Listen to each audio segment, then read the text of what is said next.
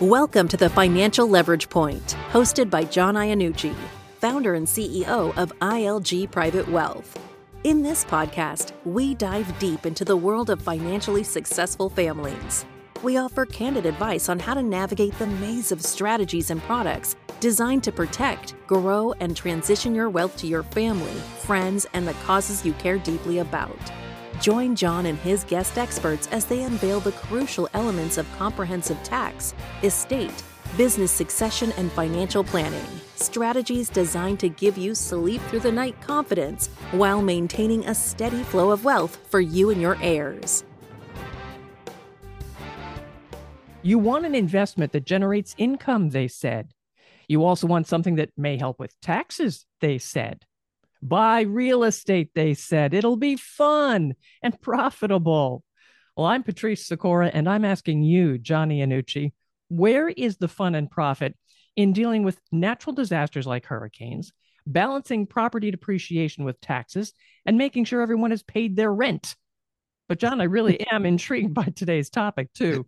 The real estate retirement dilemma. How'd you come up with that title? And what does real estate, how does it impact a couple's retirement plan?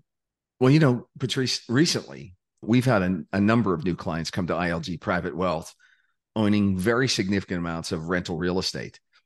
And, sometimes they own a single family home or multiple single family homes that they rent out.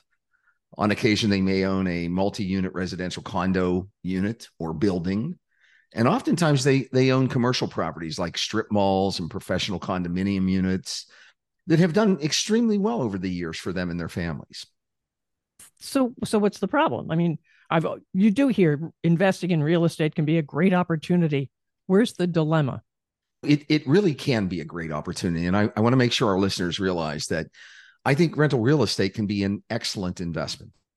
It can provide a very consistent recurring income stream. The depreciation that you're able to take on most commercial and rental real estate can act as a tax shelter for a portion of the property's rental income.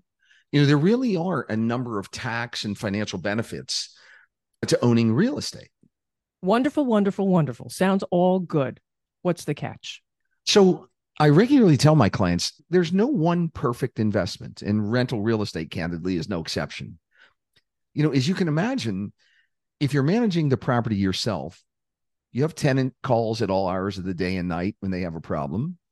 You may have difficulty collecting rent on occasion when you have a financially distressed tenant. You may have insurance claims, repair expenses due to circumstances outside your control, like Hurricane Ian down here in Southwest Florida. If you have a management company managing your rental properties, you may end up giving up somewhere between 5 and 6% of that rental income, the gross rental income, as a management fee. Additionally, most of those tax benefits associated with owning rental real estate are gradually depleted once you've depreciated down your tax basis in the property. Your tax basis, for most people, they would understand it as what you paid, your cost that you paid for that property, plus any capital improvements. So you're depreciating that down. It's sheltering income, rental income, but eventually you start to run out of depreciation. And oftentimes, clients have done what's known as a Section 1031 exchange, where they sell one property and use the proceeds from that sale to purchase a replacement property without paying tax on the sale. But doing so, those 1031 exchanges really doesn't provide you additional basis to depreciate. So eventually, as my clients age up, the demands of owning and managing rental real estate really become overly burdensome. And particularly if you don't have a younger family member that's willing to assume many of those day-to-day obligations of owning rental real estate. Right. No. Okay. I do see a lot of the issues here. Owning real estate can lose its appeal over time. Well, okay, you've got your 1031 option there, I suppose, but why don't you just simply sell and have a fiduciary like you manage the investments? Now you've hit the primary issue right on the head. When you've owned that rental real estate for decades and have depreciated down your tax basis in the real estate, selling that real estate can trigger a number of ugly tax scenarios. tax consequences like depreciation recapture, capital gains tax on the difference between your depreciated basis and the sales price. And what many investors find is that after Uncle Sam takes out their portion of the sales proceeds, they really don't have enough net proceeds to generate the recurring income they've become accustomed to and is required to maintain their retirement lifestyle. So you don't want to be a landlord anymore, but you still have to manage the real estate. If you attempt to sell it and reinvest the profits, you may not have enough proceeds to get the income that you had planned to get. Right. What do you do? What do you do? That's the dilemma. If your investments are being managed by a typical broker, the only advice they can give you is sell your property and we'll invest the net proceeds. Now, they'll attempt to invest those net proceeds and demonstrate a rate of return that's probably more risky than you're willing to assume. But that's the only thing they can do for you. Actually, what you have to understand is that broker dealers are actually prohibited from providing you with any tax management advice, the advice that you sometimes desperately need to figure out how to fund your retirement. To give you evidence of that restriction, all you have to do is look at the back of your investment statement from any one of the large broker dealers. By example, what you'll find is it'll say Big Broker Dealer and Company and its affiliates do not provide tax or legal advice. They go on to say this communication can only be relied upon to avoid tax penalties. Basically, they're telling you, we can't provide you any tax advice. All we can do is tell you that we're happy to manage the proceeds once you've sold the property and paid your tax. And so, Patrice, I liken it to saying it's like going to an orthopedic surgeon and being upset that that orthopedic surgeon can't tell you what to do with a blocked artery in your heart. It's not within their realm of expertise. It's not even something they're permitted to do. So a lot of the new clients we get come frustrated that their broker dealer could not help them devise that tax management plan that they so desperately need to get out of this rental real estate, mitigate the taxes and all the additional impact, negative impact the sale of real estate may have, like increasing the cost of your Medicare, like causing your Social Security to be taxable at a higher rate. All those hidden tax issues that you run into when you have a sudden bunching of income are exactly what happens when you sell rental real estate that's been depreciated down. So are there any tax management strategies and advice you provide to clients that can help them with these taxes? Absolutely. As a tax attorney that's been in private practice for over 35 years, I get that question a lot. And we do, in fact, create those tax management strategies. What you'll find is generally there's no strategy that completely eliminates the taxes associated with a sale of rental real estate. Like we've talked about, 1031 exchanges may act to defer the tax on the sale of that rental real estate when you replace the property with a like-kind investment in real estate. But eventually, some tax has to be paid on the sale of that property. The key is really to manage the timing of the taxation of the transaction and employ strategies designed to minimize the tax on the sale.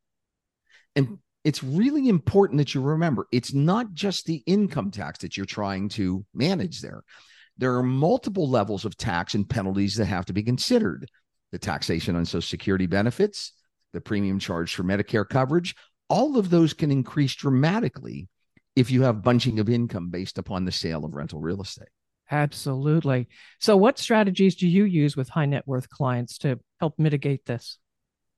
So in order for us to develop that strategy, the good news is we've got about 5 different strategies that we've employed over the years.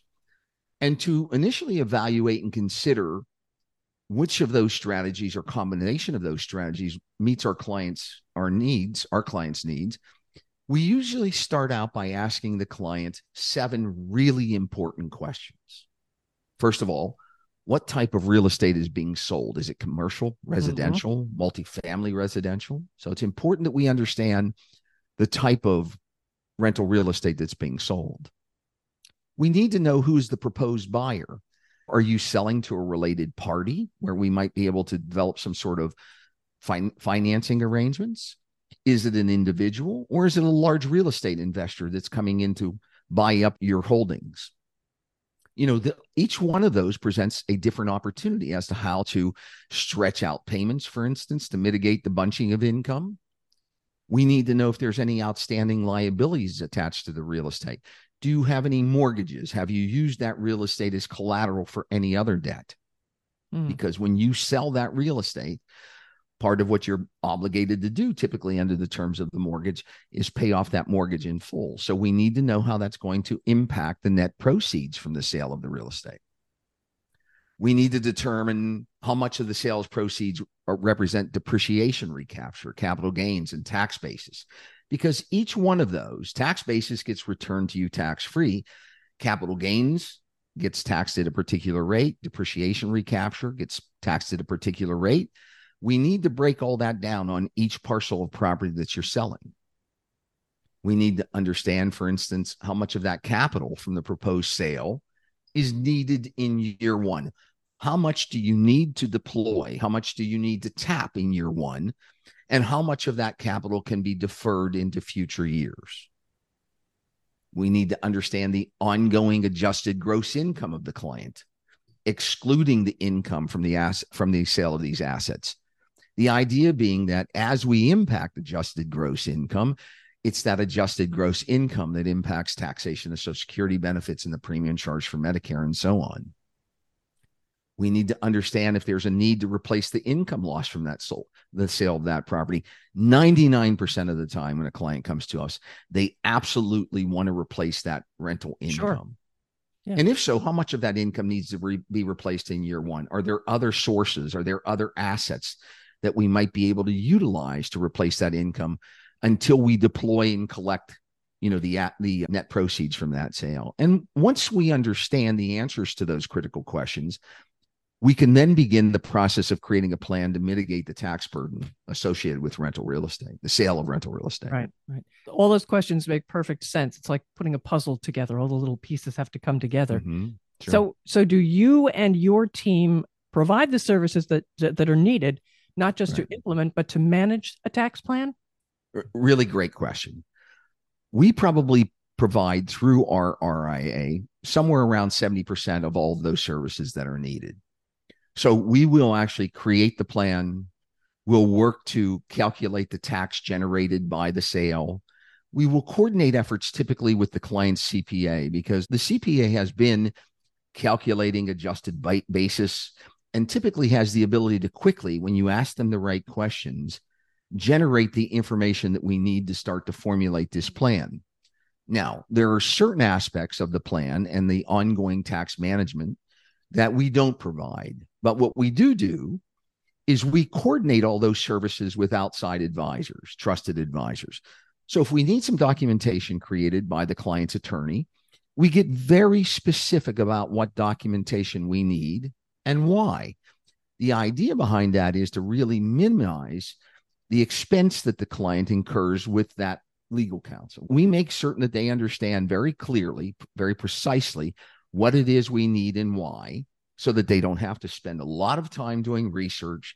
They don't have to spend a lot of time trying to determine why these things are being done. We give them all of that up front in order to minimize the outside cost of legal counsel. And then going forward, yes, we actually manage that tax management plan. From start to finish, John, about how long does something like this take? Because I can really a great question. I can see a retiree coming in saying, I want to sell, but I need the income. What do I do in between? Right. Really great question. So, of course, while they continue to own the property, that rental income is still coming in. But normally, depending upon how easy it is to find a buyer, and, for decades, I managed the real estate settlement services for a major brokerage in the Northeast. Really, what it comes down to when you're selling real estate, whether it's residential or it's rental real estate, is the price. If the property is priced correctly, according to the market, then typically you're able to find a buyer relatively quickly. Ordinarily, that buyer is going to need somewhere between 45 and 90 days to evaluate the property. They're going to want to do their due diligence, their inspections, and so on. So once you've located a buyer and negotiated a price for the property, 45 to 90 days in due diligence, and then probably another 30 days after that in order to come to closing. Do the title search, do everything that's necessary in order to transfer title, create the documentation. So start to finish, it's going to take about 4 months to complete the transaction.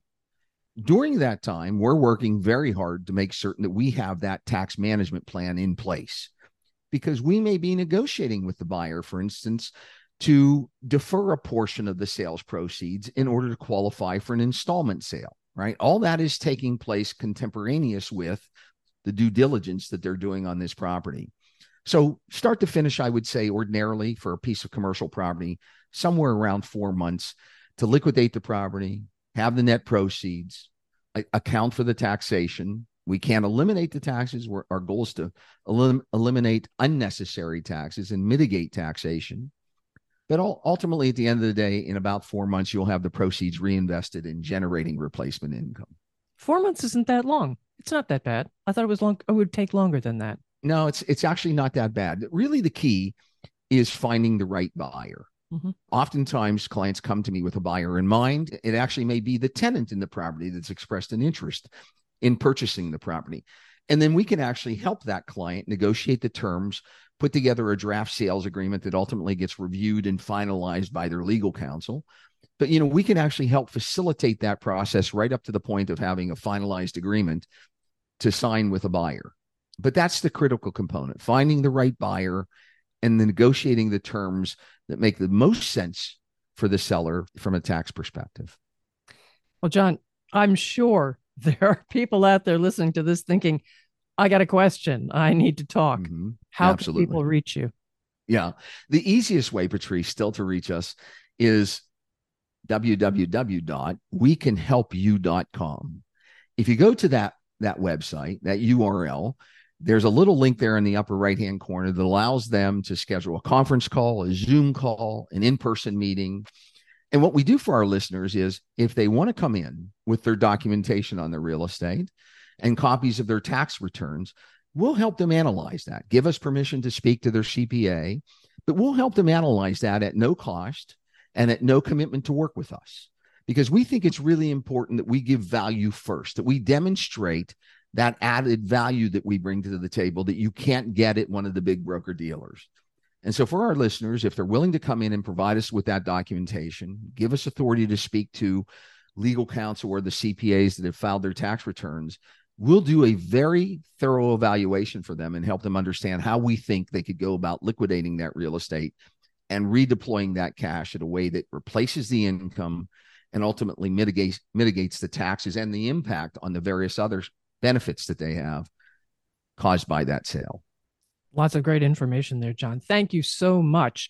And listeners, follow this podcast to get the latest show. I also suggest you go back if you haven't listened to episodes 1, 2, and 3, especially number 3, The Angry Advisor.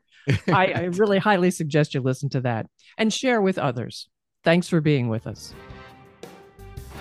Thank you for listening to The Financial Leverage Point. Click the follow button to be notified when new episodes become available. To contact John, check out the show notes where you'll find his contact information and useful resources from today's episode. Once again, thank you for listening. The information covered and posted represents the views and opinions of the guest and does not necessarily represent the views or opinions of John Iannucci. The content has been made available for informational and educational purposes only. The content is not intended to be a substitute for professional investment advice. Always seek the advice of your financial advisor or other qualified financial service provider with any questions you may have regarding your investment planning.